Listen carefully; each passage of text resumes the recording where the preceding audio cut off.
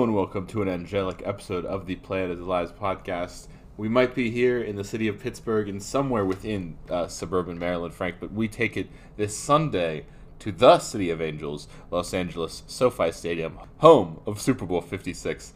56 whole Super Bowls, Frank. We've been alive for about 22 or 21 of them. How hyped are you for this one? Oh, extremely hype, Rotom, and way to stick the landing there on the intro. And it's too bad, that we aren't actually in Los Angeles for the spectacle.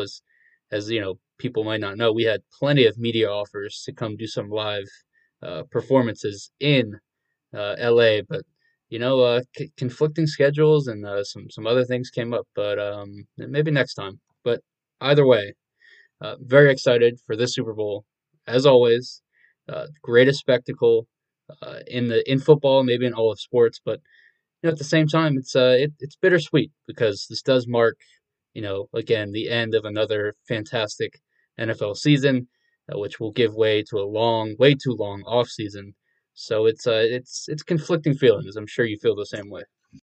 Yeah, it definitely is going to be conflicting. I mean, we've gotten more football this season than we ever have in any one season of football, and it's going to make it feel so long to be missing out. Every week, new stories, new players. I mean, players going down, players going up, players going a little too fast, players beating the crap out of people after the Pro Bowl. It's been a wild ride of a season. And I think the fact that this is the Super Bowl we're left with, these two teams, I guess we can leave them unnamed until we get to the actual game, but it's been extraordinary. The playoffs were great. The regular season was great.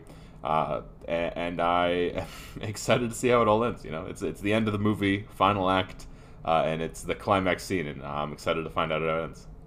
Right, exactly. And if this NFL season was a movie, I think the floor is, looking at least a four-star movie. But if we're gifted uh, an all-time level Super Bowl or a very good Super Bowl, could be looking at, 5 stars here. And I think this Super Bowl does have the potential to be really good. It's not the matchup that anyone would have predicted before the season or even before the playoffs, probably.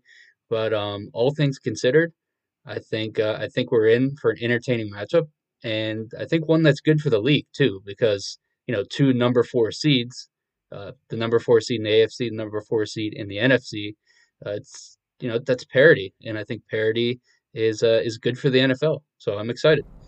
Yeah, not just two number fours, also two teams that haven't won the Super Bowl at least almost a century. The Rams did very beginning of it.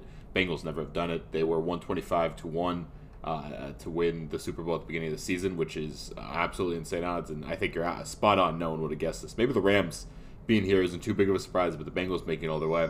So we talked about him for a little bit. Let's break down. Let's get right into the game, Frank. I think it's the meat of the episode. It's the meat of this Sunday.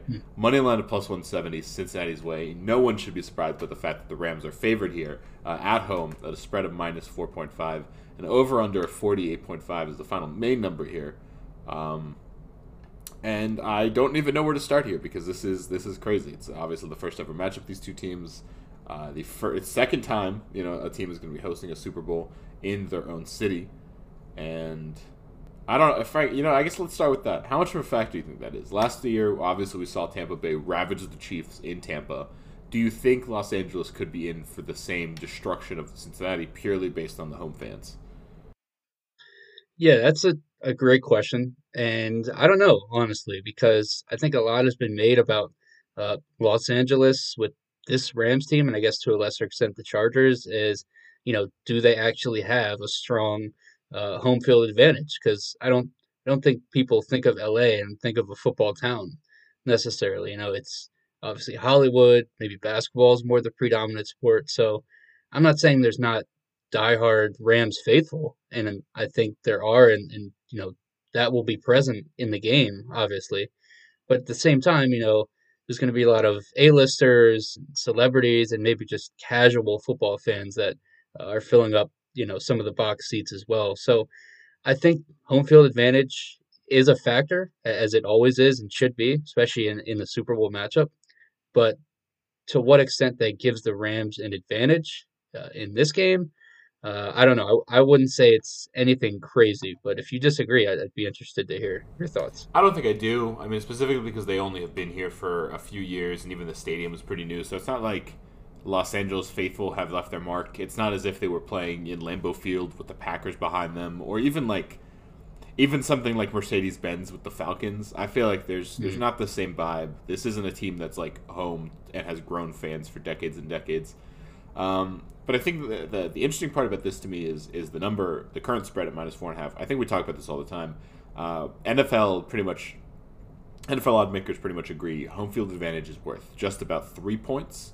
And if you're Mm. considering this a neutral site, seems like Las Vegas would actually be thinking it is a 1.5 spread. So do you think that Las Vegas is actually giving that 3 points, or you think this is about as fair as the line should be?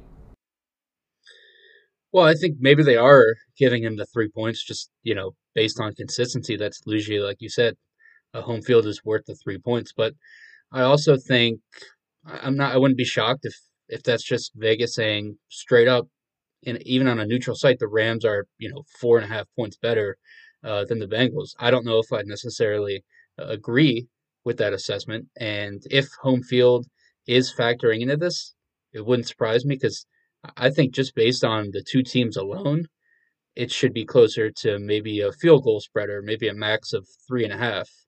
And I think it was closer to that range um, when this matchup, was first finalized. But over the past week and a half or so, it's definitely moved a point or half a point in the favor of Los Angeles. So I'm not sure really what's playing in to that trend, but I mean, 4.5 is an interesting number. But what are your thoughts? Where are you leaning on with that number?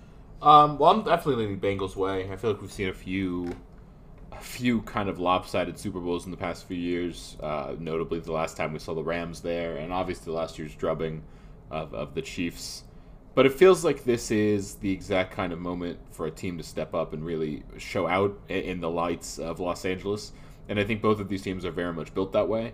Obviously, we've got the star-studded cast that plays in LA, but also the incredibly fire-powered Bengal offense, or even Tiger offense, depending on how you really look at it, that the Bengals Nice, that's a possess. good one.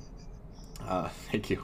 Uh, it feels like this is a Super Bowl built for Los Angeles. If last year was in Los Angeles, maybe the Tom Brady effect would do it. But this all the names, everything we know about these two teams, kind of the stories behind both of them, and I think it's hard to ignore the stories, the fact that how young the Bengals are, and I've been saying it the entire playoffs. But LA has been a team of destiny since they started trading draft picks away for Brandon Cooks. I mean, not having a Mm, first round pick for the next 4 years, this team has to win a Super Bowl or else everything is counted as a failure. Whether it be Von Miller, whether it be Odell, whether it be even looking back at Brandon Cooks, who played in that last Super Bowl for them, it's been a long ride for Sean McVay. And I feel like not having a ring on his finger after two attempts would be kind of tragic for a guy that really deserves it. And that's why I think this is perfect for LA. I think the Rams thus kind of maybe deserve a little bit more on that home field. I know that Cincinnati is very different from Los Angeles, but still knowing that all the stars are going to be there. We'll get to it later, but obviously a lot of Hollywood actors are expected to be there. LeBron, mm. Magic, Clayton Kershaw, all of the Jack Nicholson, all of the classic LA fans will all be there, and that's not something that Cincinnati really has. Outside of Kid Cudi, can you name someone famous from Cincinnati?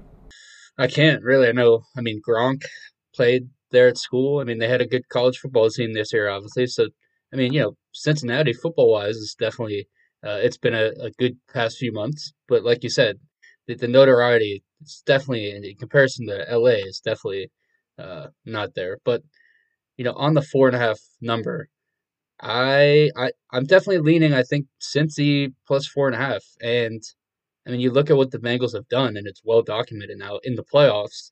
And I know I know this very well, seeing as I've picked against them in every single game. They've covered in every single game in the playoffs. They're 3-0 against the spread, obviously 3-0 overall. But then even dating back to the regular season, the final four games of the regular season, they were undefeated against the spread as well. So they're clearly on a hot streak, riding some momentum. And I think if there was any doubt that the Bengals belonged in this spot, I mean, you have to put that to bed after what they did in the AFC Championship game, being down 21-3 in Arrowhead against the Chiefs, and somehow miraculously coming back and winning that game. I'm sure. I mean, like me, I'm sure you were watching that game and at halftime. You thought for sure that the Chiefs were going to run away with it and cruise to another Super Bowl appearance. And that obviously did not happen. And you have to give the Bengals credit on both sides of the ball for the way that they were able to pull that game out, but also the previous two playoff games, which were pretty close as well. Yeah, those playoff games, you add in the extra game they played in Arrowhead, and I mean doing that twice, beating what I don't know about you, but I consider the best football team in the league twice against the best quarterback, and doing that with the better side of their field being defense was impressive. And some more Mm. numbers to throw in the Bengals' way. You know, the Bengals are 8-2 against the spread away from home, 7-3 straight up, and they've been road warriors all season long. Notably in Arrowhead, one of the toughest places to play, significantly tougher than SoFi Stadium. And And to that point, Rodham, not to cut you off, but we were talking about the home field advantage for the Rams earlier. Technically, technically, the Bengals are listed as the home team for this matchup because the AFC NFC uh, alternates home teams in the Super Bowl every year. So, for what it's worth, I believe the Bengals are going to have the home locker room in SoFi Stadium, which is interesting. that is interesting. I wonder what effect that is because if you're Trey Hendrickson and you're putting your jersey up in Aaron Donald's locker, I wonder what the effect in your head is for that. Yeah, but I think that's a very interesting point. Though to add to the 8-2, the Bengals against the spread away, Los Angeles is 5-5 against the spread at home, 7-3 straight up. So both are 7-3 in this respective direction. But it seems like Los Angeles more likely to not match the spread, and I think that really bodes for what we're both saying. Cincinnati keeps this game close. Like you mentioned in their playoff games, they've obviously been a good come from behind team. So if you believe in this Rams, putting a few touchdowns on the board first half, third quarter, the Bengals can't catch up. They're the kind of team they can chase from behind. They've got a weapon of the same name, and I think that makes them a great target for taking the underdog pick here. Even I don't know how we're going to talk about money line in a second, but even if you're just for a hedge, if you're not sure about how you feel, I think the Rams are obviously a great team. We've talked about it all season, but the Bengals are to be trusted with 4.5 points. Even if field goal keeps them in line, you get an extra point and a half on top of that, and it just feels like too good to be true for a team that is incredibly talented.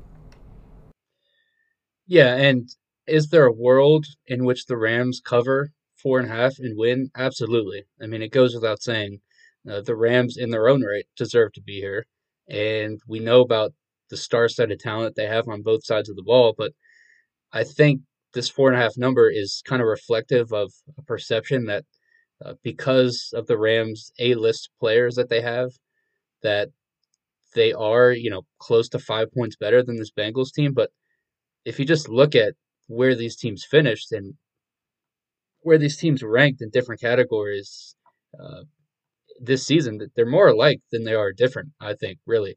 I mean, the Rams defense was number 17, the Bengals was 18th. The Rams passing offense was number 5, the Bengals was number 7. The Rams were number 6 in points per game, the Bengals are number 8. And then, defensively, the Rams, they finished number 7 in sacks, and the Bengals were numbered 11. So if you just look at those different categories there, overall defense, scoring offense, passing offense, and then rushing the passer. I mean, based on the ranks, the Rams are maybe a little bit better than the Bengals in all those categories, but I think those areas are also the strengths, obviously, of each of these teams. So I think their strengths are similar, and so too are their weaknesses, which is makes for interesting, matchup. But I think the Bengals have definitely earned the respect to say 4.5 points, might be a little too much even against this Rams team. Yeah, I agree, and I wouldn't be surprised if the line keeps moving in either direction. I feel like four is a pretty natural place for this to settle. And even betting on Cincinnati and getting the possibility of this being a 4 point game makes me kind of happy. I feel like I'd be willing to take Cincinnati probably down to about +3. As long as I can buy into that field goal, I think I'm good. How do you feel? How much would you take Cincinnati for? Yeah, I think if it dropped down to a field goal or less, then I'd probably be a little bit hesitant because I mean you were talking about hedging earlier, and I'll just get into it. I mean, I've hedged plenty of times with some of these games, and ultimately I do think the Rams are more likely to win this game. But we just laid out the case for the Bengals plus 4.5. So Rams by a field goal, Rams by 2 points is probably where I see it headed. So if you drop Cincinnati to -3 and -2.5, I probably wouldn't want to take the Bengals to cover in that scenario. But like you said, it probably settles somewhere around 4, so I don't see it going that low. And I don't see the Rams, it going more than another half a point in their favor because anywhere above -5 for LA would just be ridiculous, honestly. Yeah, I totally agree. But when you're dropping the premonitions of you potentially taking a hedge here, why don't we slightly move on to the game itself of who's taking the dub and who's taking the L? You're saying the Rams obviously seem to be the team you're favoring here. What if you had to pick like one position group, why the Rams? I guess what part of them do you think is the one that makes them the obvious choice here over the Bengals? Maybe not the obvious choice, but makes them your choice. Yeah, I mean, it's not going to be surprising. Everyone's talked about it, but the Bengals offensive line versus the Rams defensive line is, it goes without saying, a huge mismatch. And I think the Bengals have been able to overcome, their offensive line struggles, not just in the playoffs, but throughout the whole season. And that, is a credit to Joe Burrow, and, somehow staying alive in half of these games in their group of pass catchers, which is tremendous. But I think in this spot, going up the front with Aaron Donald, Von Miller, Leonard Floyd, I think this could be a spot where it just becomes too much for that offensive line to hold up. And again, it hasn't really mattered all that much to this point because Burrow was the 55th quarterback in NFL history. Fun fact here for you, Rodham, to be sacked 50 or more times in the regular season, and none of those previous 54 quarterbacks made it to the Super Bowl. So this is unheard of for an offensive line to be this bad or for a quarterback to be sacked this much in a season and for them still to get to the Super Bowl. But I don't know. I think, we see with these Super Bowls in the past, look at last year. The biggest reason I think the Buccaneers won that game against the Chiefs was because they dominated up front against an injury riddled Chiefs offensive line. And I think you could see a similar scenario play out here. I'm not saying it's going to be a blowout, obviously, like it was last year, but I think the mismatch in the trenches is difficult to look past. I agree with you, and I obviously I'll get to my prediction in a second, but how hard is it to look past? Because I think the Chiefs and the Bengals are obviously two very different animals, but the Bengals did manage to win a game not too long ago, allowing 9 sacks, and that kind of makes me think that this group might just be outweighed, just maybe outweighed by the talent everywhere around them. Obviously, Mixon, Burrow, Chase, Higgins, Uzama. Uzama, just the talent around this offense just maybe helps that out. And I mean the whole offensive group. I'm here to defend one of my favorite players in the NFL, Mr. Jonah Williams. He's a terrific player, and he's going to be taking out one of the best players in football, in Von Miller, and obviously Leonard Floyd versus Isaiah Prince, who has only played 4 games ever in the NFL. 3 of them have been during this playoff run. Makes me a little bit worried, but in the center of the field, Quentin Spain and Trey Hopkins, that's going to be the matchup because it's Aaron Donald all day in his second ever Super Bowl. Many at his young age of 28, 29 already believe him to be probably going to be the greatest defensive player of all time. He needs a ring on that finger, and I would not be surprised if he gets a little ferocious. And him, obviously, all those defensive player of the years on the shelf, I can agree. He's probably the source of my biggest concern. But between Williams and Prince, who have played pretty fantastically in the postseason, I think we'll do a great job on 2 outside linebackers who play incredibly wide. Like Williams and Von Miller will be going at it all game, but I believe in Williams as much as I believe in Prince to take out Leonard Floyd. It's Aaron Donald in the middle with that inexperienced central triad of Trey Hopkins, Hakeem Ajeni, and Quentin Spain that I think starts becoming a problem. But I don't think it's anywhere near as bad as what happened last year, where you lose 2 All-Pro tackles within the space of 2 weeks, and then you go up against 2 All-Pros at the defensive end positions. In this case, your 2 tackles have been playing together pretty well. They haven't had a lot of bad experience. It's that central group versus one of the greatest players of all time that is the concern, but I don't think it's that big of a deal. Yeah, I mean, again, if there's a team that has shown, they can overcome a piss poor offensive line, It's this year's Bengals because that's exactly what they've done to get up to this point. And if those offensive tackles win their individual matchups against Leonard Floyd and Von Miller, like you said, then the Bengals probably win this game. I think that that matchup, the Rams defensive line versus the Bengals offensive line, may ultimately be the deciding factor. And if the Rams don't win that matchup, decisively, then maybe they don't win because I do think on paper that's probably their biggest advantage in this matchup specifically. Because I mean, neither defense is particularly great in the back end. I mean, both passing defenses were ranked 20th or lower, so it will be interesting to see. But how do you feel about the other side? Just interested because obviously this Bengals defensive line is probably the best like improvement throughout the season of their team. I mean, their offense has been great from day one to day 365, whatever we're on. But the defensive line of DJ Reader and Trey Hendrickson and Sam Hubbard has been the real glow up of this defense, along with guys like Von Bell and Eli Apple on the corner positions. Do you have faith in them to go up against a pretty talented offensive line, arguably one of the best in the league?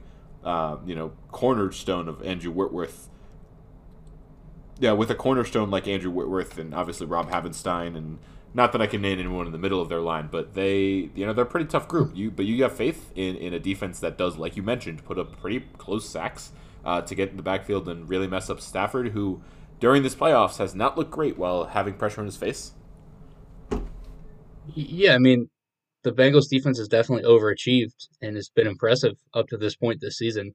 And it will be interesting to see, what version of the Bengals defense we get to start the game because, like we saw last week, they're streaky, right? In the first half, they got absolutely obliterated by the Chiefs offense, could not stop them from doing anything they wanted to. And then in the second half, they completely shut them down. And don't quote me on this, but I think the Bengals have only allowed a total of 19 second half points in the three games this postseason. So they clearly have the capacity to tighten things up, when they want to. It'll just be a matter of can they do that for 3 or 4 quarters instead of for 2 quarters? Because this Rams offense is obviously well equipped to make explosive plays and to score points in a hurry. But to that same point, I don't think we've seen the Rams offense play a complete game necessarily. I mean, look at that Buccaneers game. They were great in the first half, and then they completely fell apart in the second half. And then last week, or 2 weeks ago against the 49ers, they only scored 20 points to win. And they had only a touchdown on the board up until late in that game. So we need, it'll be a matter of consistency from both of these units, which will ultimately, I think, you know, impact who comes out on top. That's interesting. I mean, truly a battle of the trenches, despite there being numerous incredible players on the outsides. But when we talk about the guys on the outside, you mentioned how deep the Rams offense is. Obviously, Cooper Cup, Mister Triple Crown, and the prince that was promised on the outside of him, Odell Beckham Jr., one of those first round pick trades that they made. Between them, Van Jefferson, you've got Tyler Higbee, hoping that he ends up playing, and not to mention the talented group of running backs and underemploy of Mr. Sean McVay. None the least, of course, our dear boy Jake Funk, Sonny Michel, Daryl Henderson, Cam Akers, a terrific group. Going up against, if we talk about the running backs first, obviously going up against Joe Mixon and Samaje Perine. But on the other side, they've got Jamar Chase, T. Higgins, and C.J. Uzamoa, who obviously we all know to be one of the greatest tight ends in NFL history. So between the arms race on one side, which probably has the names, probable offensive player of the year, former offensive rookie of the year, number one overall pick Matt Stafford, versus this year's probable offensive rookie of the year, number one overall pick in the quarterback, and a little bit of a underrated crowd surrounding them. Who do you think has the dub in the arms race offensively? Has the advantage in the arms race offensively? Yeah, that's tough, honestly. And I like the term arms race to describe it because it kind of is. It really is like that. And, just you listing off all the players, you don't really realize just how high powered these two offenses are. But once you hear, player by player, position by position like that, it's pretty remarkable. And honestly, I kind of feel like it's even Like they cancel each other out, which is why, that plays into the idea that, whoever wins up front, that's going to be a deciding factor, right? Because that both of these teams have playmakers on the outside and over the middle who can make plays. But if either of these offensive lines you know, can't block, then that's going to blow up the entire game plan, whether it's for the Bengals or for the Rams. And, my ultimate, what I'm foreseeing is that the Bengals offensive line struggles more than the Rams offensive line does. And that is why I ultimately think the Rams, will probably come out on top. Yeah, I think that's an interesting point. Though I do have a take for you from I don't know if you know CBS ranks every starting player in the Hmm. Super Bowl, and I was looking at the list and I decided to make my own list. So here's a hot take for you: the two best players in the Super Bowl, defensive players. Obviously, one of the greatest of all time to ever do it, Aaron Donald, and one of the other greatest of all time to ever do it, Jalen Ramsey. Next 8 in the top 10, all offense for sure. Cup, Chase, Burrow, Stafford, Mixon, Beckham Jr., T. Higgins, Tyler Boyd. So do you think are we in line for a big score? We obviously you've kind of laid down your play, but let's move on, like the last number we have here, over under 48.5. Are we expecting a blowout here? Are we expecting some not a blowout? Are we expecting some huge numbers here? Two terrific offenses, but how confident are you in an explosive game? I mean, it should be a high scoring game, right? In theory. I mean, we've basically laid out the case. Both of these passing offenses are two of the best in the league, and both of the respective passing defenses are, two bottom tier groups, at least statistically. But it is tricky because, the past three Super Bowls, I think almost all those games, people foresaw high scoring games, and yet the under hit in all of them. And I am surprised that this number isn't, at 50 or higher. It is 48 and a half, which would be, just doing the math, that's 25 points on one side, 24 on the other for the over to hit. And I think because everyone does probably see a high scoring game happening, that leads more credence to taking the under. But at the same time, I think there could be a slight over where it's not a crazy score, somewhere in the mid to upper 20s for both teams, which is, definitely feasible. And also the fact that the past three Super Bowls have hit the under, I feel like we're due for a relatively high scoring Super Bowl. And this matchup obviously has all the makings of that happening. Yeah, and this over under at 48.5 is the smallest since Super Bowl 50, Broncos Panthers of 43.5. But since then, we've seen 4 out of 5 Super Bowls have an over under above 50, including 57.5 Patriots Rams. Rainy Bells, yeah, the lowest scoring Super Bowl of all time, 16 points. So that over unders for the Super Bowl obviously incredibly difficult to call. Last year, obviously 56 was the over under, 40 was the final score thanks to a nice blowout, and only 9 points from one of the greatest offenses of all times.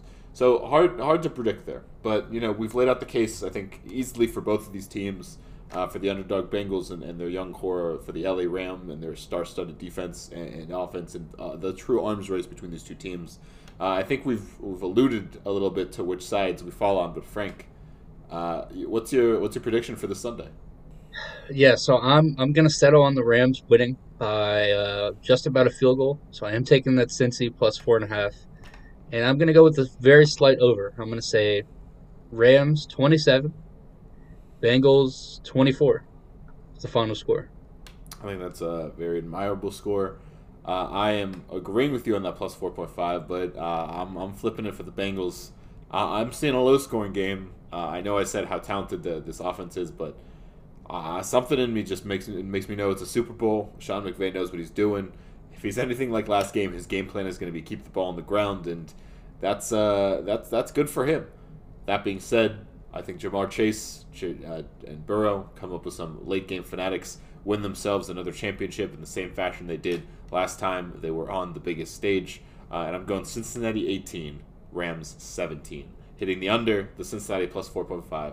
And of course, that's sweet, sweet Cincinnati plus 170 money line.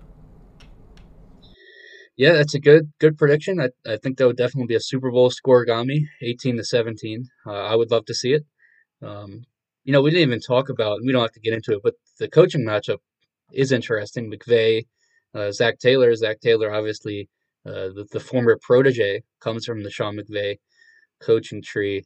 Youngest Super Bowl coaching matchup ever, wrote him. A 36-year-old and Sean McVay, a 38-year-old, and Zach Taylor. Big Sunday for Gen X, wouldn't you say? Yeah, huge Sunday for Gen X. I mean, huge. We got to be a proud moment for Sean McVay. Not only is he the youngest coach to ever make the Super Bowl, he's now the second youngest coach, and the third youngest coach was under his tree.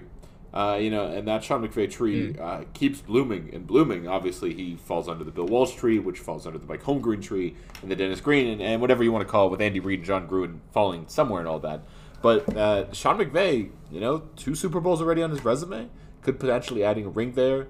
Guys like Raheem Morris and Brian Dable and Brian Callahan and Nate Hackett and Matt LaFleur. And I mean, the list goes on and on and on and on about the guys that are getting hired purely off of this guy. I think Brian Flores is under that tree as well, if I'm not crazy. Zach Taylor, Brandon Staley, obviously. Um, yeah, I mean, And you might have a Zach Taylor coaching tree now. I mean, I would imagine at least one Bengals, coach on one side of the ball will go somewhere else in the off season and maybe eventually become a head coach. The trees, like you just laid out, they grow quickly and they sprout everywhere. yeah, they do. I mean, Brian Callahan, obviously offensive coordinator, defensive coordinator Lou Anarumo. I don't know if I've heard any. Obviously, all the coaching positions have been filled, and I'm sure we'll get to that in a future episode in the offseason. Lovey Smith. Lovey, I don't know where Lovey Smith. I know he's in a bad coaching tree over there. We talked about that before the episode, but it is super interesting, and I think it even helps us move on to. Do you think that McVay and obviously a few of these Rams players, namely Donald and many members of the offensive line, do you think that Super Bowl experience gives them any more of an edge, or do you think the brashness of those Bengals? They're young, they haven't had this experience, they've never been to a AFC Championship, but lo and behold, they've already won one Lamar Hunt Trophy. Could that, could beginners' luck take them or help them at all in getting a Lombardi one as well? Yeah, it's a good question. I mean, we probably should have talked about this before we made our prediction, but I said in the divisional round that maybe the moment was going to be too big for the Bengals, and then I said the same thing in the AFC Championship, and lo and behold, it was not too big, and they've met that moment. But you do think, in theory, the Super Bowl is a whole different ball game than the divisional playoff game and the championship round, right? I mean, it is the biggest game of the NFL season, and I'm not sure if experience so much gives a huge advantage to the Rams, but it does, I think, to a certain extent. But I think the fact that this core, you know, obviously not with Stafford and some of the other players, but with McVay as the head coach, with Aaron Donald, the fact that this core was here in this same spot only 3 years ago and they lost, I mean, they still have that taste, right? They got so close and now they're back.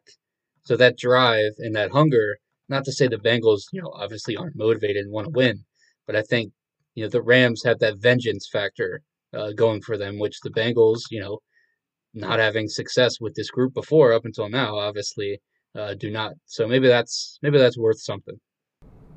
Yeah, that could be worth something. And one of those players that you're describing that could have that hunger, Cooper Cup, was the number one receiver back then, but Bobby Trees will not be playing in this game for him to take that away from him. But Cooper Cup, obviously, with the Triple Crown that I mentioned earlier, 16 touchdowns this season in the regular season, added 4 more in the playoffs. For him to score this Super Bowl, he has an anytime touchdown odds of -165. First to score at +550. On the opposite side of the field, number one wide receiver, probable offensive rookie of the year, Jamar Chase, is anytime -110, and first to score at +900. Those are the top 2 receivers. Obviously, a big list that include Joe Mixon anytime -140, Cam Akers +115, Odell +140. Anyone specifically you're looking at in this game to put up a touchdown. Your prediction does give way to quite a few of them. I don't know how you're splitting up your 27-24, but that would include probably 4 or 5 touchdowns in total here. Anyone in particular you think is definitely on the list? Yeah, well, based on my prediction of the Rams scoring 27, that's probably 3 touchdowns and a pair of field goals. I think that Stafford may account for all 3 of those Rams touchdowns. I think 2 of them will come via the air, probably to Cup, uh, and probably to whoever else. But I wouldn't look past the Stafford plus 600 anytime score as a rusher. And I'm always on the rushing touchdown props for quarterbacks, right? Did it last year in the Super Bowl with Mahomes. Didn't pay out. Done it with Brady in the past. But Stafford has scored two rushing touchdowns in the postseason, and the Rams seem to be using him more in quarterback sneak situations if they get to the goal line. And I kind of like that as a prop. Plus 600. Everyone loads up on Cup or Cam Akers in the backfield or try to look for the Odell back shoulder fade, but instead Stafford, he takes it himself in the end zone. I can see that happen. Yeah, I actually really like that one. I hadn't considered that before, but I mean, knowing that Stafford has kind of those long odds, knowing that he's done it before in the offseason, and knowing that the Bengals don't particularly have the greatest linebackers or should be expecting anyone to, you know, be having a QB spy out there for Stafford. So I feel that's a good pick. If I had one more there, I think definitely got to go with the Cooper Cup. I think that there's an incredibly solid, and obviously the odds reflected solid chance that he scores. I would also be incredibly confident that, and I'll get to this later, that Jamar Chase is going to score at least once at minus 110. For any time, I think I'd be pretty happy to take Rams defense plus 500. Between the Mm, ferocity that I believe Aaron Donald's going to play at, I think a forced fumble is definitely in his future. I think Jalen Ramsey could definitely have probably one of the greatest games of his life, a man who never shies away from the spotlight. Um, and obviously, general, shenanigans that happen in the Super Bowl could see a guy like Leonard Floyd pick up a touchdown or Brockers pick up a touchdown. There's a lot of possibilities on an incredibly talented team, and at 5 plus 500, pretty good odds, wouldn't you say, Frank? yeah, definitely. And Joe Burrow's been great, obviously, but we've seen in the past he's not immune to turning the ball over. He had an interception in the AFC Championship.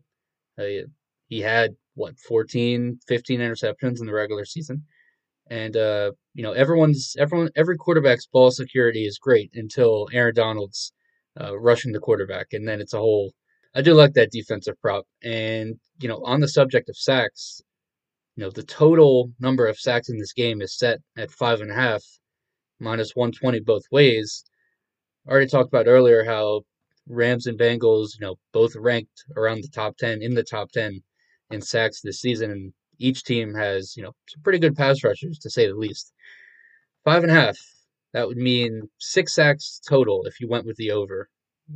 I would say I think the over is probably the best call, but do you think there's any chance that there isn't six or more sacks in this game? I think that really comes down to Zach Taylor and I guess the entire Bengals offensive line because, like you kind of alluded to, and like I mentioned with the Titans game where they got 9 sacks, if the Bengals don't, play to their fullest potential, the Rams alone could have 6 sacks. And I mean, obviously, Sam Hubbard, DJ Reading, and Trey Hendrickson, who I've name dropped probably 1,000 times this episode for some reason, are Hmm. all very talented, can bring 3 sacks, I think, by themselves.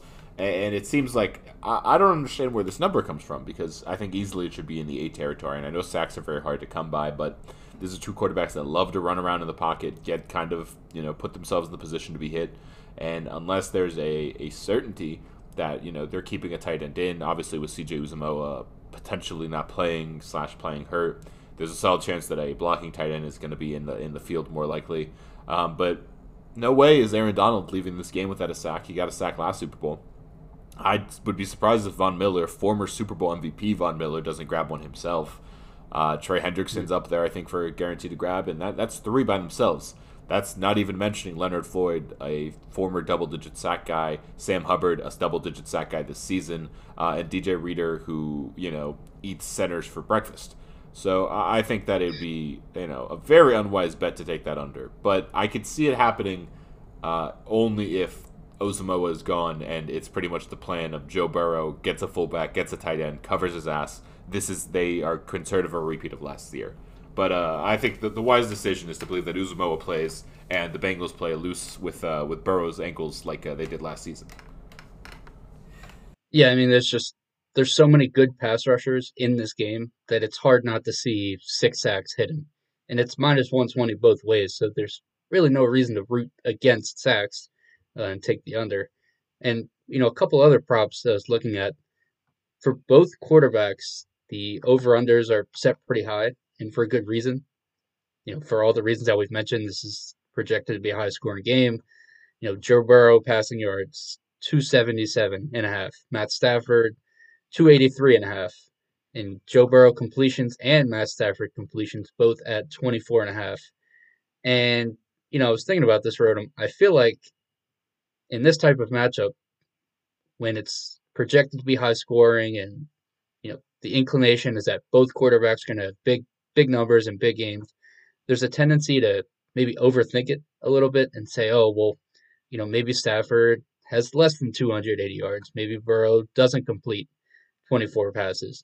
But at the end of the day, I feel like if you're going to bet on any of these quarterbacks numbers, just take the over, right? I don't see the point. I really don't see the reasoning to take the under unless you think otherwise. I mean, those numbers are achievable for both of these guys based on everything that we've seen up to this point. Yeah, I don't see a world where the under hits purely. I mean, you just look at their averages. Stafford averaged 289, which is more than his number, and Burrow was 287 on the season, and both of them well over the numbers. And I don't expect this to be a game where they're really passing the ball less. I can see McVay maybe going less, and if I had to pick between the two, I could see Stafford having a below average game purely because of spreading the wealth between the running back group, but if the game kind of plays out the way Bengals games have played in the last few games, where they need to make that comeback, where it's Joe Burrow and Jamar Chase versus the world, I don't really see Joey Burrow getting below 300 yards, and I really like that. And in fact, if you really believed in that, and while I don't believe in over as much as you do, both teams to score over 24 points, and Joe Burrow and Matt Stafford to each pass for 250 plus yards, plus 450. Pretty much a odd for you to say that this is going to be a high scoring Super Bowl, which it's obviously been set up to be. How do you feel about that? Would you be willing to take the over on both and the over on the points? I would. I definitely would. And again, I'm not totally ruling out, the scenario where the under hits and it's not as high scoring as everyone thinks, but just all the factors that are working in the favor of both of these quarterbacks, having relatively good games, throwing for 250 plus like you just laid out. And if both quarterbacks have close to or upwards of 300 yards, then it's hard not to see both teams scoring, in that 24 or more range. So I like that number, plus 450.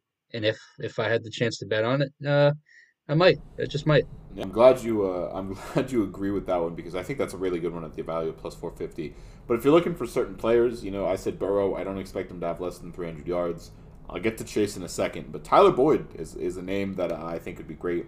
T. Higgins was the go-to target during the AFC Championship game if the defenses came to Chase, but I think the Rams are a team that defend very well deep balls, and it's Tyler Boyd who's going to make those cuts behind the Rams linebackers, past Leonard Floyd, past Von Miller. In pass coverage, Von Miller looked real slow, and I know Tyler Boyd loves that little curl route, which would be right behind where Miller plays, right under the old Eric Weddle. I think that's kind of the perfect route there for Tyler Boyd to end up with 6 or 7 catches, well over 40.5 yards. And at minus 110, you're not getting the great odds, but I think this one, I think it is one of the safer ones you could take. I don't know how you feel about that, Frank, especially because if you're betting on not even the number 2 or number 1 receiver, because I dare say it's T. Higgins at number 2, but I think Higgins might be the one getting iced out of this game, and it's Boyd and Chase that are the 1-2 punch.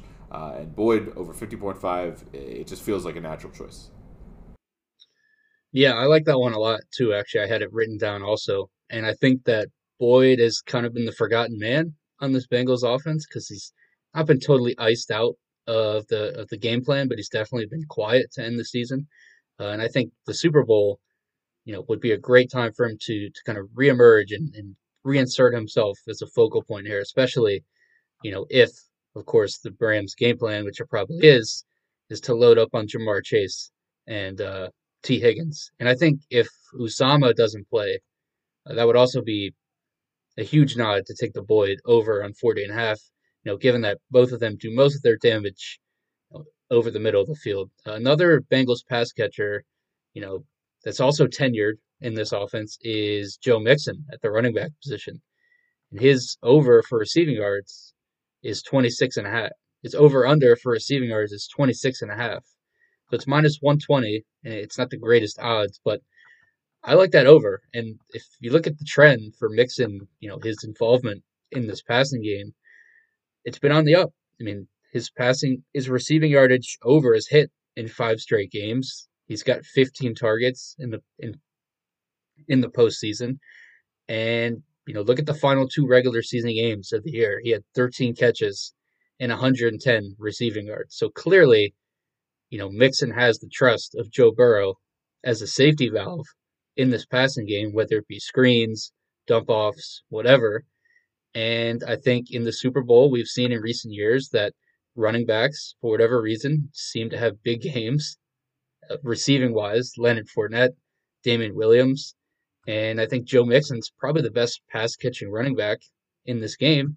And I think 26 and a half is kind of a good number to take the over. Yeah, I absolutely agree, and I think you can even couple that with what he might not be doing on the other side of the ball.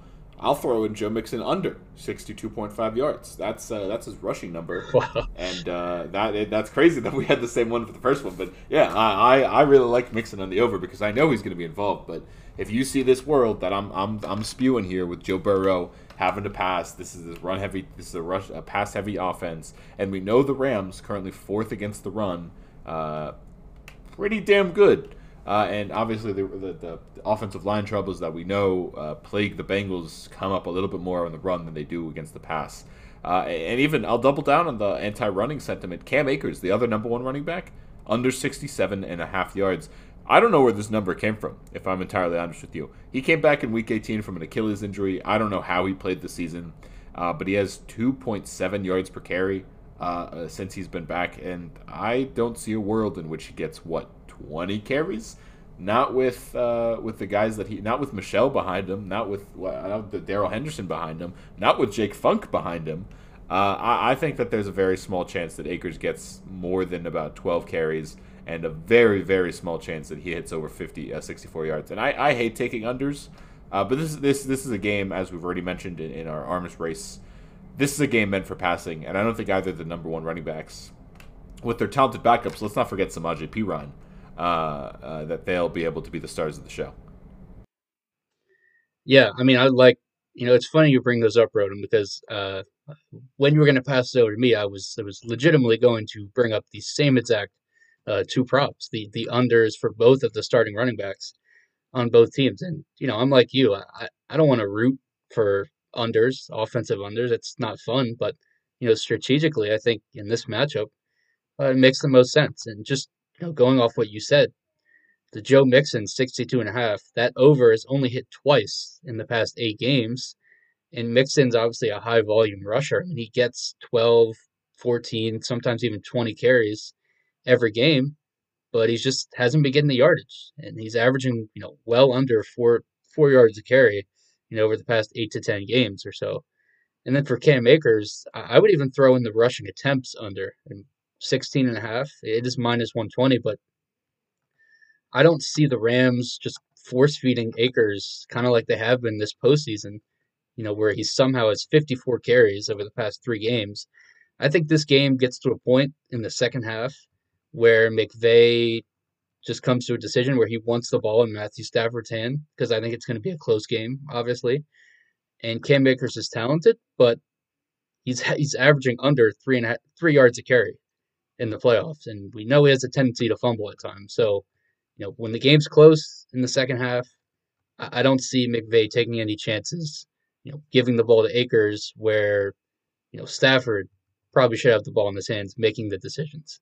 So I'm with you on the Akers under rushing yardage, but I also think the attempts is not a bad look also.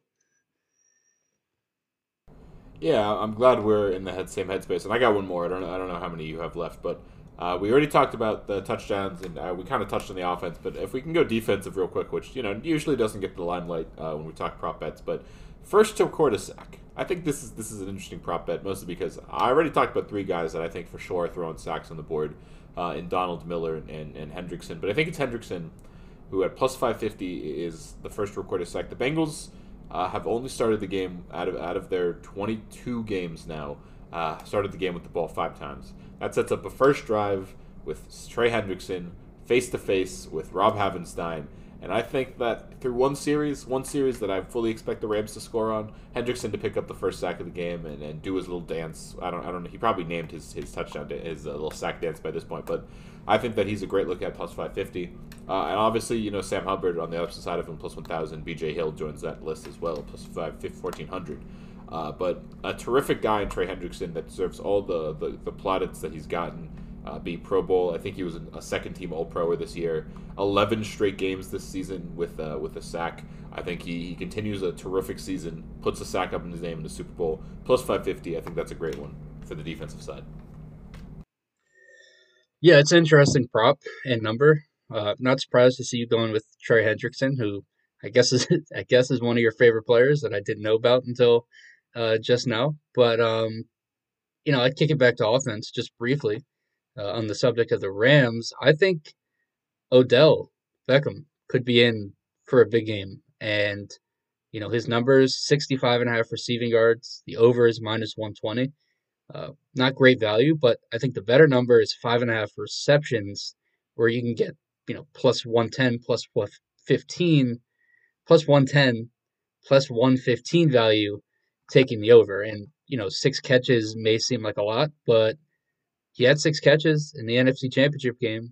He's been way more involved week by week in this Rams passing offense, and I don't see that trend suddenly stopping in the Super Bowl. And we know Odell, he's longed to get to this point for a while. And I think in LA, under the bright lights, national stage, I think he could have a big game. And 6 catches with plus value, I would take that number. Yeah, the plus value I think catches my eye. I'm not a huge fan of this number, to be entirely honest with you, but I like the value that comes with it. Uh, But you get it, right? I mean, it's LA, it's Odell. He would live for this he moment. does live for this moment, and I think that's a great segue into a question of Super Bowl MVP. I think it's the big question that comes along. Obviously, we're going to talk quarterbacks because, lo and behold, the quarterback almost always wins it. Let's talk wide receivers for a second. Only six guys have ever won. Only six wide receivers have ever won Super Bowl MVP. A list of legends like Lynn Swann, Jerry Rice, Hines Ward, Julian Edelman, but the occasional San Antonio Holmes with one of the greatest Super Bowl catches of all time in the corner of the end zone, or a Deion Branch who carried Tom Brady through one of his weakest Super Bowls to the end. How likely do you think between this terrific cast of wide receivers in the possibility of the first ever rookie Super Bowl MVP in Jamar Chase, obviously Cooper Kupp to join his terrific statistical season, to join his Offensive Player of the Year award, he could join the Super Bowl MVP, and of course Odell, lives for the moment, like you were saying. Maybe 6 catches doesn't do enough, but maybe he turns those 6 catches like Hines Ward did into 135 yards and a touchdown and a Super Bowl MVP on a shelf.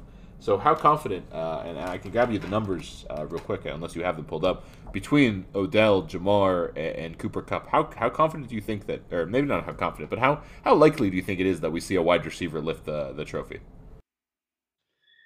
I mean, I think like you said, it hasn't happened a lot in history, but if there was a game where a non-quarterback and wide receiver was gonna hoist the Super Bowl MVP trophy, this is probably about as good of a chance as there's ever been. And I think I mean, it's not a surprise to say it's probably going to be Cup if the Rams win, or Chase if the Bengals win. And I think Odell is a good, long shot. I don't really see T. Higgins or Tyler Boyd having a good enough game to win Super Bowl MVP, but I mean, Cup and to a slightly lesser extent, Chase. Those guys are just so good, and we've seen all throughout the season some of the video game esque games that they have. 150 plus receiving yards, 12 plus catches, whatever, multiple touchdowns. If either of them, revert to that sort of form and have that vintage performance in this spot, then it's not crazy to say that one of them could win Super Bowl MVP. And Cup at plus 600, Chase plus 1600. That's even better value.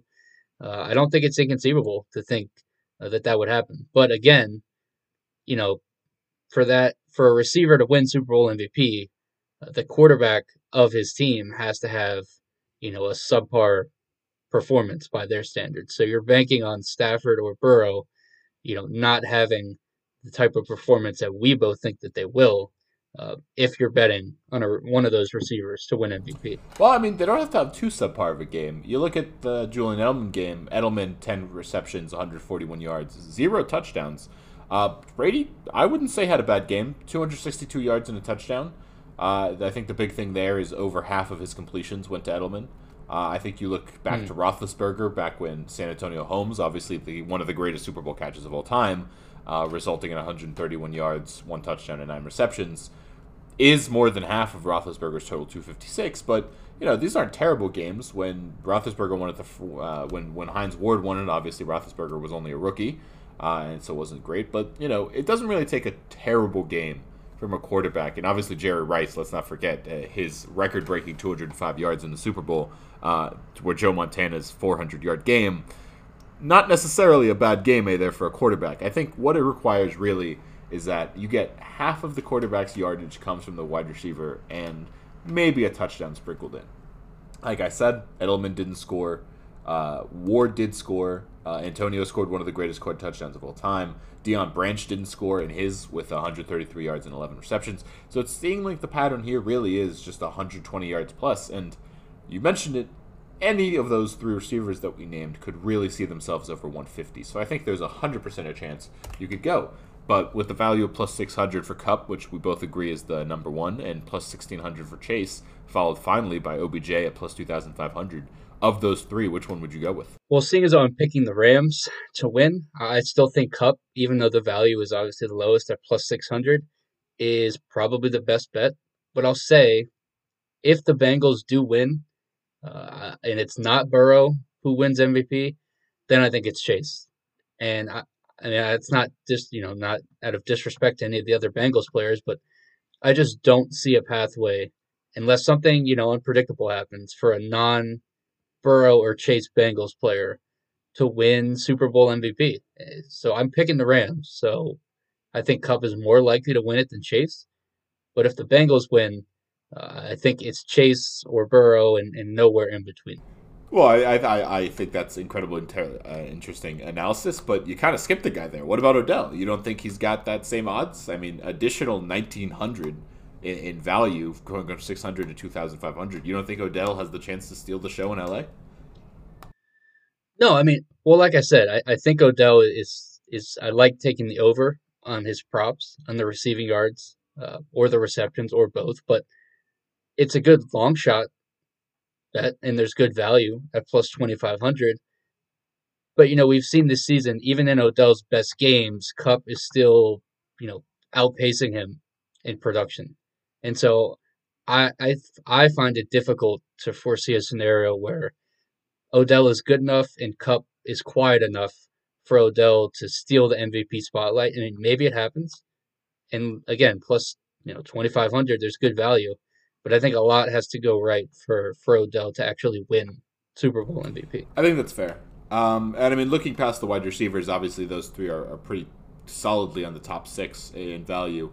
And throwing everyone else back in there, be it defenders, running backs, tight ends if you're a big Uzumoa fan, or hell, Higbee's probably somewhere up there, and even special teamers. Hey, Matt Gay, Evan McPherson, both tied at plus 10,000. Game-winning field goal, never unheard of. Shout out Adam Vinatieri. And of course the quarterbacks with Stafford and Burrow leading the league. Stafford plus 135, Burrow plus 225. Any other long shots? Any other predictions? How else are you seeing this MVP breakdown go? Yeah, I mean it's hard to say. Defensively, there's a couple good names. I mean, specifically just on the Rams side of the ball, I think Aaron Donald plus 1,200, who I know you're very keen on, obviously. Jalen Ramsey, not bad. But I would also say Von Miller plus 4,000, I think. And I know you were saying Jonah Williams versus Von Miller could be a matchup that works in the Bengals' favor, but I think Von Miller is good enough to get his in some capacity. And, maybe they move him around, they manufacture different pass rushing snaps for him. I just think Miller is very experienced, very tenured, and this is a moment where he can remind people, just how good he is, in case people have forgotten since he left Denver. And plus 4,000, I could see Miller having maybe a pair of sacks if he forces a turnover and it's a lower scoring game. If it's not Donald, it could be Miller who does win that Super Bowl MVP if it's a Rams defensive player.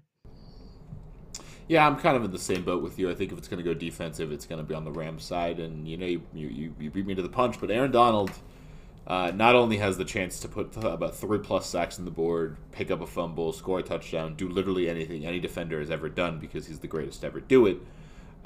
There's also the additional factor of this being, one of the greatest to ever do it.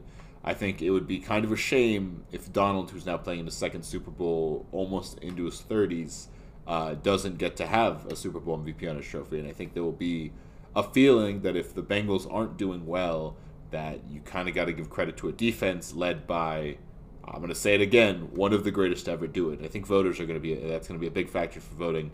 And voting, I think, is still done mostly by the public. So that, I think, could be a big factor, is him just being the biggest name who easily could have big stats. And odds, come on, plus 1,200. That's too easy. I mean, I don't care if you're betting on one of the quarterbacks. You throw $10 on Donald and win $120 just simply based on the fact of the name, the talent, the ability, the ultimate package that is the monster that is Aaron Donald. He's been top 5 in any award he's ever ran in Defensive Player of the Year. He's been an MVP candidate in top 10, 7 seasons straight. He's gonna be there. He's gonna be there on the list, even if his team loses. So I think that's a terrific taste. I really like your pick of Von Miller. As much as I love Jonah Williams, I do have to give that a former Super Bowl MVP has a pretty solid chance of nabbing the award again. But yeah, I think if I was going to go MVP, I'm going to go Chase on the Bengals side because I am picking them. But if I was going Rams, it'd be Donald every day, all day. No question. Yeah, those are good predictions, and obviously, we're straying away from the boring quarterback choices. But if we're going non-quarterback, like we are on the Rams side, I'm going to say Cooper Kupp. Not a sexy option, obviously, but I still think you combine the plus 600 value with the likelihood that he's going to have a tremendous game, and that would be my pick. And if it's on the Bengals side, I'm going to stick receiver. I'll go Chase plus 1,600. Pretty much already explained why, but plus 1,600, that's pretty good value considering the potential likelihood that Chase, like Kupp, has a very good game. Well, I mean that's about it for the Super Bowl. I mean I'm excited to see once again if you missed earlier my prediction Cincinnati 18-17 with the victory. We're both taking the plus 4.5, but Frank's is going to hit the over and the Rams money line at Ram 27, Bengal 24. So a little bit different there, but Frank, let's get to the part that rest of America's here to watch. Predicted 300 million people are going to be watching the Super Bowl on their TVs, which would be an all-time record for American television. And Frank, we got to talk about what they'll be seeing. One of the greatest Super Bowl halftime shows, I think, of all time. Right? I mean, this is nonsense. The fact that we get all of these great artists: Kendrick Lamar, Mary J. Blige, Eminem, Snoop Dogg, Dr. Dre. Which, I mean, if you're doing math at home, that's 43 Grammys at the stage, one time, and obviously some California legends. And we've got some props about a few of them, don't we, Frank? So how do you want to start on this one? Yeah, we do, and I think it's going to be a great Super Bowl halftime show. I would say The Weeknd set the bar pretty high last year, but this year's performance will obviously be much different. Out of all those people that you listed, there's numbers on who's going to be the first person to speak slash sing slash rap. Dr. Dre is the favorite, plus 130, followed by Snoop Dogg, plus 140. Then there's a drop off to Eminem, plus 300. And then our girl, Mary J. Blige, plus 350. And Kendrick bring up the rear at plus 400. So based on these odds, Dr. Dre is the favorite to be the first of the group to start performing. And Kendrick is the least likely to be the first person out there. Do you have any inclination or possible insight, Rodham, as a music buff yourself, as to who's going to be the first one out of the gates? Yeah, I'm knocking everyone else out but Dr. Dre and Snoop Dogg. This is in LA. This is California. Jay-Z is officially producing this Super Bowl for the second year in a row, and after the success of last year with The Weeknd, I'm sure he's got even more reign. And there is no better place to start with two California legends that have so many West Coast classics like Dre and Snoop Dogg. And I, to be honest with you, be a little surprised if the opening of this halftime show isn't the opening notes, Nothing But a G Thing, or a California Love remake where, I don't know. Maybe they do. Maybe not California Love because someone's got to do Tupac's verse. And if I had to put money on it, I'd say that they are going to do California Love with Kendrick doing the Tupac verse, which is something I would be dying to see. But yeah, I would be almost amazed if it's not Dr. Dre doing nothing but a G thing as the opening act. I don't know if there are numbers on what the opening song will be, but that would be my pick. Yeah, definitely. I mean, I think the first song is going to be a collab between with Dre and Snoop Dogg. Maybe, one of them comes out first, obviously, but Nothing But a G Thing is a good thing, a good guess. Next episode, still Dre. I mean, there's plenty of options, but I think, there's a reason that Dre and Snoop are the odds-on favorites to be one of the first two to speak or to perform out of the group. It's a West Coast flair. That's what people are there for. But if and when Snoop Dogg does come out on the stage, you think he's gonna smoke a blunt, Rotom, on national television? Because there's actually odds on that. Plus 130 yes, minus 170 no. How PG does Snoop Dogg keep this performance? I say that he keeps it about as PG as Snoop Dogg generally keeps things, which is about R. That he's gonna smoke a blunt. Of course, he's gonna smoke a blunt. It's Snoop Dogg. The only chance that I see this maybe not happening is he's saving it for the end of the game. Because if there's not a picture of Snoop Dogg with his arm around Joe Burrow or with his arm around Odell smoking a blunt in one of the locker rooms, I'd be amazed. At halftime, I get that it's a bigger question because of the FCC, because of the 15-second rules, thanks to Janet Jackson. But He's also performing. He's got to have. well, he's not singing performing the at the whole same time. time. You're telling me Eminem's up there doing "Lose Yourself" and he's not smoking a blunt behind him? Yeah, well, maybe he won't be on stage while Eminem's. Maybe he'll be like off stage. Maybe he won't be particularly on stage, but I would be very amazed if by the end of the night, it doesn't happen. I would still go no, purely because of the legal reasons. I think that the most exciting he can get, we were just talking about this before the podcast, is maybe he pulls out a bottle of gin when he's doing gin and juice for whoever the NFL's gin sponsor is, but Aviation, Ryan Reynolds. Aviation. right, aviation. How could I forget? But I think that that's about as R-rated as he gets, is maybe some gin. But what do you think? Well, Because California, let's not forget, yeah, California legalized weed. yeah, that's part of the reason why I think it's not inconceivable to think it could happen. And if anyone was going to have the audacity to do something like that on stage, I feel like Snoop. He's got the fan base and in what's the word, in the seniority to kind of get away with that sort of action. But speaking of R-rated, Eminem, another rapper who his music's not family friendly to say the least. How many times do you think he's going to curse during his performance, Rotom? Over under 1.5. It's minus 120 both ways. Or do you think he's going to curse at all? I would say probably yes, given that it's Yeah, Eminem. I would say probably yes, because I don't believe that they're really going to be able to convince Eminem to play his radio hits. I mean, yeah, obviously he'll have some strong names. My Name Is being the particularly good one. I feel like there's some solid chances that he plays like the real Slim Shady, but all of those songs are so heavily filled with curse words, and I don't believe that they're going to be able to censor him. I think the big question is, will he get cut off? Because I mean, they've got a censor button that very easily could cut off the stream. But what would it be like to be in SoFi Stadium knowing that the TV broadcast just cut out and you're just about to hear Eminem just go hard into Without Me verse 2? There's a lot of possibilities. And if that's counted, if what we don't see on TV is 100% counted, absolutely shattering that over. Right, and if they bleep out, the certain words, does it still count as him cursing if everyone, can see what he's saying on TV? We just can't hear it. Be interesting. It's an interesting way to lose money, That potentially. is an interesting way to lose money, just to see how your bookie defines him cursing. But I think he's not the only one that's interesting. I feel like there's a few other guys that we got to be interested. I mean, Snoop Dogg, he's pretty up there, but Kendrick is a guy whose name we haven't yet to be talking about. But Kendrick Lamar, every song includes a few words that I'm pretty sure the FCC would not be happy about him saying. Do you think he's over that 1.5 limit? If he does Yeah, Mad City, which I'm absolutely sure he does, it's hard to sing that song without saying it. Yeah, I mean, absolutely. And I actually saw Kendrick perform live. Fun fact, a few years ago, and that was a few years ago. But needless to say, he did curse quite a few times during that performance, more than I can count. And it's the Super Bowl, so maybe he brings it down a notch. But like you said, with Eminem, I mean, these guys, they can't even go multiple lines without cursing half the time. So I don't see how they wouldn't do that in this performance.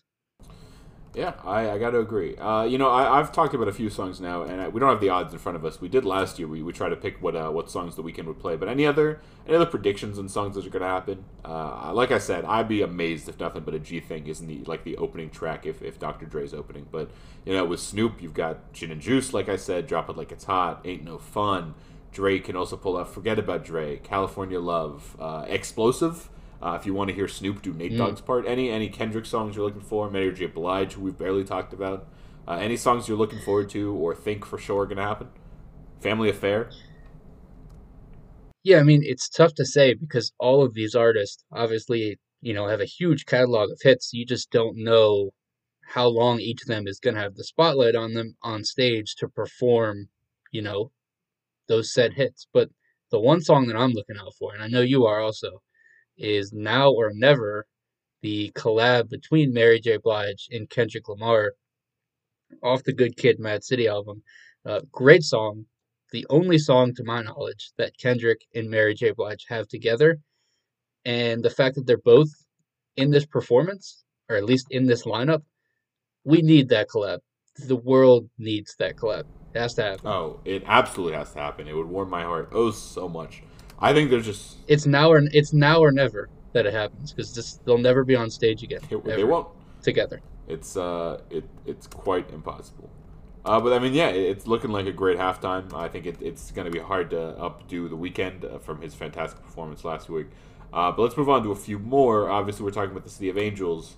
A lot of stars going to show up, and I've got two interesting sets of these. First one is mostly the stars. Who's going to get shown up with the game first, Frank?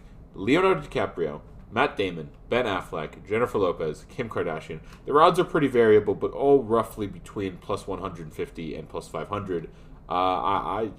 Which one of those do you think is your favorite? Which star gets shown first during the game? I mean, I think it's probably DiCaprio or Matt Damon, but I think there is some value there with Jennifer Lopez at 7-2 odds. Kim Kardashian's not a terrible sleeper at plus 500. Given she's been in the news a lot recently, but she's been in the news for some not so great reasons. So I think J Lo, a former Super Bowl halftime show performer herself, not too long ago, everyone seems to like J Lo, right? They show them in the suite, but Affleck is grabbing a beverage. He's using the bathroom, and it's just J Lo in the solo shot. And give me those 7-2 odds. Yeah, you got to wonder how that's going to work. And also, let's not forget J Lo. I'm sure her new movie with Owen Wilson, "Marry Me," is going to get promoted at some point. So there's a very solid chance that she gets shown early on in the movie. Though that's a good one. Let's move on to a second set. Not really superstars, maybe a variable group of people here. Not really movie actors.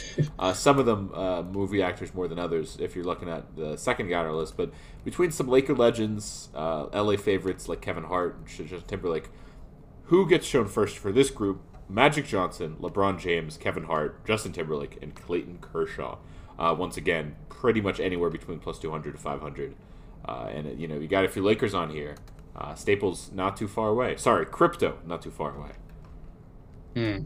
Yeah, that's an adjustment saying crypto instead of Staples. I mean, we can just say Staples, right? I don't think anyone really wants to call it the The crypto right now. crypt. You talking shit about the crypt? No, no, no. I'm not. I'm just saying. I'm just saying. Um, Again, I mean, I think Magic, LeBron, you know, given they're the athletes, given their ties to the city, to the Lakers, those are probably the two most likely options. But I'll say Justin Timberlake plus 300, another ex Super Bowl halftime show performer. I feel like if the conversation about the halftime show comes up early during the game, that's my logic here with J Lo and Justin Timberlake. They have more ties to the actual Super Bowl, than any of these other people, and they're also celebrities at the same time. So maybe that gives them what's the word that gives them the advantage, the on-screen advantage ahead of some of these other famous people. Who cares about Magic Johnson over Justin Timberlake, right? Yeah, I feel like Johnson is a weird pick. I'd lean LeBron on that side. I agree with you on J Lo, but LeBron is LeBron. He's gonna come up. We've watched every TV show about sports in the world. They love talking about him. Feels like a good one. Mm. Outside of the City of Stars, they got to have the whole show about where they show all the famous parts of LA. Which one do you think gets shown first, the Hollywood sign or the Hollywood Walk of Fame? Hollywood sign minus 250, Walk of Fame plus 170. Yeah, I mean, I've never been to LA before, but obviously we know what these two things are, what they mean. I think the Hollywood sign is much easier to show and it's just more generic. But Walk of Fame plus 170, why wouldn't they show the Walk of Fame? I mean, there's obviously famous people on there, people who will be at the game in the stands who also might get shown. At plus 170, I think there's some value there. Do you have an inclination one way or the other? I'd kind of be surprised if it's not Hollywood sign, and I think the odds reflect that just because it's a quick pan shot. You show the hill, you show like a few of the towers in front of the Mm. sign. Walk of Fame. What part of the Walk of Fame do you show? It's not like this. The whole The, thing. They're panning down the the entire entire thing thing. show every person's star. I mean, that would be interesting. That'd be a fun like intro where they show every player, but on the Walk of Fame. That'd be fun. But I do Mm. think that I think I'd go Hollywood sign there. Frank, I got one more for you. I don't know if you've got any more to add in the list on top of that, but we talked about a few people native to California, and we've been spending a lot of time talking about Dre and Kendrick and LeBron and everyone who lives in Southern I California. know I know exactly where you're But going with there this. there Not to interrupt you with is it. one person outside of Kid Cudi that I think we have to mention of nativity to the Cincinnati, and he might be a big factor that we actually haven't mentioned about. And I'm glad that I've taken the Cincinnati Bengals in his name. And I think to the words of Sam Hubbard, defensive end for the Bengals, he is in the hearts of this locker room. So Frank, in 2016, a big tragedy in American history happened in which a gorilla was murdered in the Cincinnati Zoo, and his picture is currently in the Cincinnati Bengals locker room. Will his name, Harambe that is, be mentioned during the broadcast? We only have the odds on yes, and that odd is a plus 690, which makes me think these odds are a joke because it's 69. But anyways, you think Harambe will be said by Al Michaels or Chris Collinsworth? And if yes, which one of them do you think says it? I mean, we only need the odds on yes. We don't even need to know what the no number is because we're both gonna say yes, and it needs to be yes. Harambe has to be mentioned. It's a disservice to him, to Cincinnati, to the entire game if he's completely iced out of the broadcast. And between the two, I think Chris Collinsworth would probably be more likely to say it because I think it's more likely he actually, is up to speed and up to date on the Harambe situation than Al Michaels. And that's just the sort of, witty, um, cultural reference that Chris Collinsworth would make, right? I mean, he does that on the regular, and he a lot of times, he's culturizing Al Michaels. So I think Collinsworth, if you're listening, you got to name drop Harambe at some point. There's a point in time where you can fit him into a conversation. He should be the It should be conversation. the conversation, and I think we didn't mention. While the Rams have home field advantage on the field, home field advantage in the announcers booth is Bengals. Chris Collinsworth went to both of the Bengals Super Bowl playing for the Mm. team, and I think you had this quote for me. Collinsworth says Jamar Chase is a better wide receiver than he ever was. And seeing that Collinsworth went to two Super Bowls, and I'm sure has a little Tiger blood in his heart, we'll be very excited to see this team. I'm sure he's up to date in Cincinnati culture, and Harambe, I'm sure at his time while playing for the Bengals, definitely went to the Cincinnati Zoo to see him.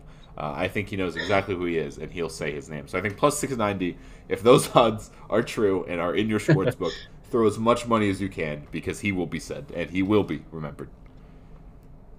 Who could have been the best receiver in Bengals history is Harambe, but we'll never know because unfortunately, we know the story. Everyone knows the story. I mean, if CJ Uzamoa does not play this weekend, had Harambe been alive, I truly believe he might have been Hmm. on the short list to play tight end for the Bengals? Tight end one, Gronk recently said he wants to come play for the Bengals to play with Joe Burrow, but that spot wouldn't even be open if Harambe's life had not been tragically taken from Yeah, us. and may he rest in peace. Frank, you got any more prop bets for us? Can't say I do, Rodham, but we'd be remiss if we didn't talk about another extremely important prop. What actually ends the game, concludes this game, and it's the Gatorade color. I know that's one of your favorites. It is. It is one of my favorites, and I think it's one of the most unpredictable. And I'm always blown away that people don't understand that it's equal odds, and the fact that there's a favorite this year at plus 200 at orange doesn't really make sense to me. And I get that the Bengals are orange. I don't really see how that works for the Rams, seeing that the Rams are the favorite here. But I've done some digging. You've presented me this nice little chart of every year going back to 2012. Blue, orange, blue the last 3 years. Hasn't happened twice. I'm going bold. I'm going real bold. It's not happening this year, Frank. It's LA. People like things clean. I'm sure there's going to be superstars on the sidelines wearing fancy clothing. No one's pouring juice on Sean McVay or Zach. If it's Zach Taylor, maybe it happens. But no one's pouring juice on Sean McVay. He's going the Belichick route. He's going the Harbaugh route. So it is a good time, and I'm going none. We don't have odds on that though. We don't, and that's probably because it's a boring selection. I respect the logic and the reasoning behind it, but I mean, if you had to pick a color, if you got a gun to your head like Harambe, and you have to pick a color, I mean, what I mean, would if you I pick? had to pick a color, I would stand with clear as well. Kind of going behind my same theory. It wouldn't stand any clothing as well as orange or yellow might have. And it also kind of fits. You mentioned the Bengals will be in their home whites.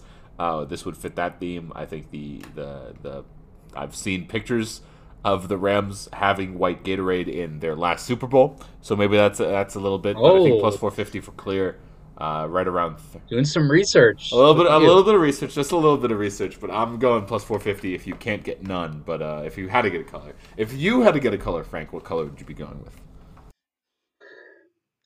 Well, I think orange and blue. I mean, obviously it's obvious why those are the two favorites. Not only, like you said, have those been the dominant colors over the past few years, but also the two primary colors of each of these teams. But because of that, I'm gonna go bold. Also, I'm gonna think outside the box. I'm not going none, but I'm gonna say red plus 800, red slash pink. It's the second lowest odds behind purple, plus 1,000. But the funny thing is, Rodham, and not a lot of people probably don't know this, but there's three Gatorade coolers on the sideline.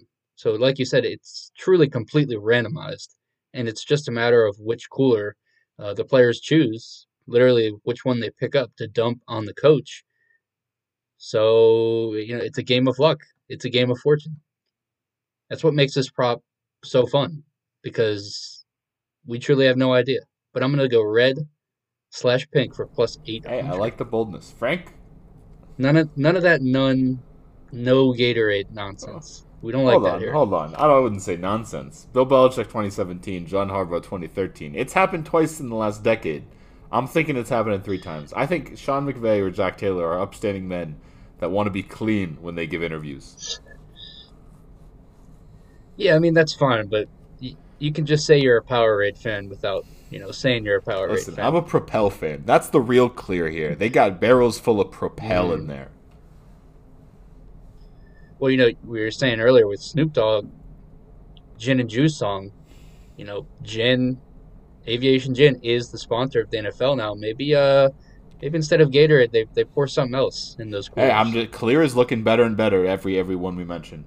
But that is a good way to finish. But before we actually finish, we had the prop at the very end of the game. Let's do the prop at the very beginning, Frank. Heads or tails? Easy answer. It's as easy as picking Harambe to be mentioned. It's tails because tails never fails. Tails never fails. Truer Never. words have never been spoken, Frank. We got tails. We got red and pink. I got clear or not happening. We got Joe Mixon on the endo. We got We got Harambe. Harambe We got happening. We Harambe. got Snoop Dogg smoking a blunt. We got one of the greatest halftime performances ever seen. We got two fantastic offenses. We got one of the greatest defenders of all time. This is going to be a terrific Super Bowl, and I truly can't wait. Well said, and I agree completely. I'm very excited. Very excited. Between now and then, make sure to check us out at Play It Pod, both on Twitter and on Instagram, for more news about the big game. We'll be seeing you afterwards. Maybe even about the NFL honors on Saturday. Hope to see A-Rod wearing not Packers green wherever you be doing. But hey, of course, you can find me at Rodham Kaufman. Frank, where can our listeners find you with your victory tweet for the Bad Bad Man? You can find me on Twitter also at FrankJP0. And Rodham, you enjoy yourself a nice Super Bowl. Super Bowl Sunday. Happy Valentine's Day for everyone hung over the next day. That's fun to look forward to. And we'll see you next season.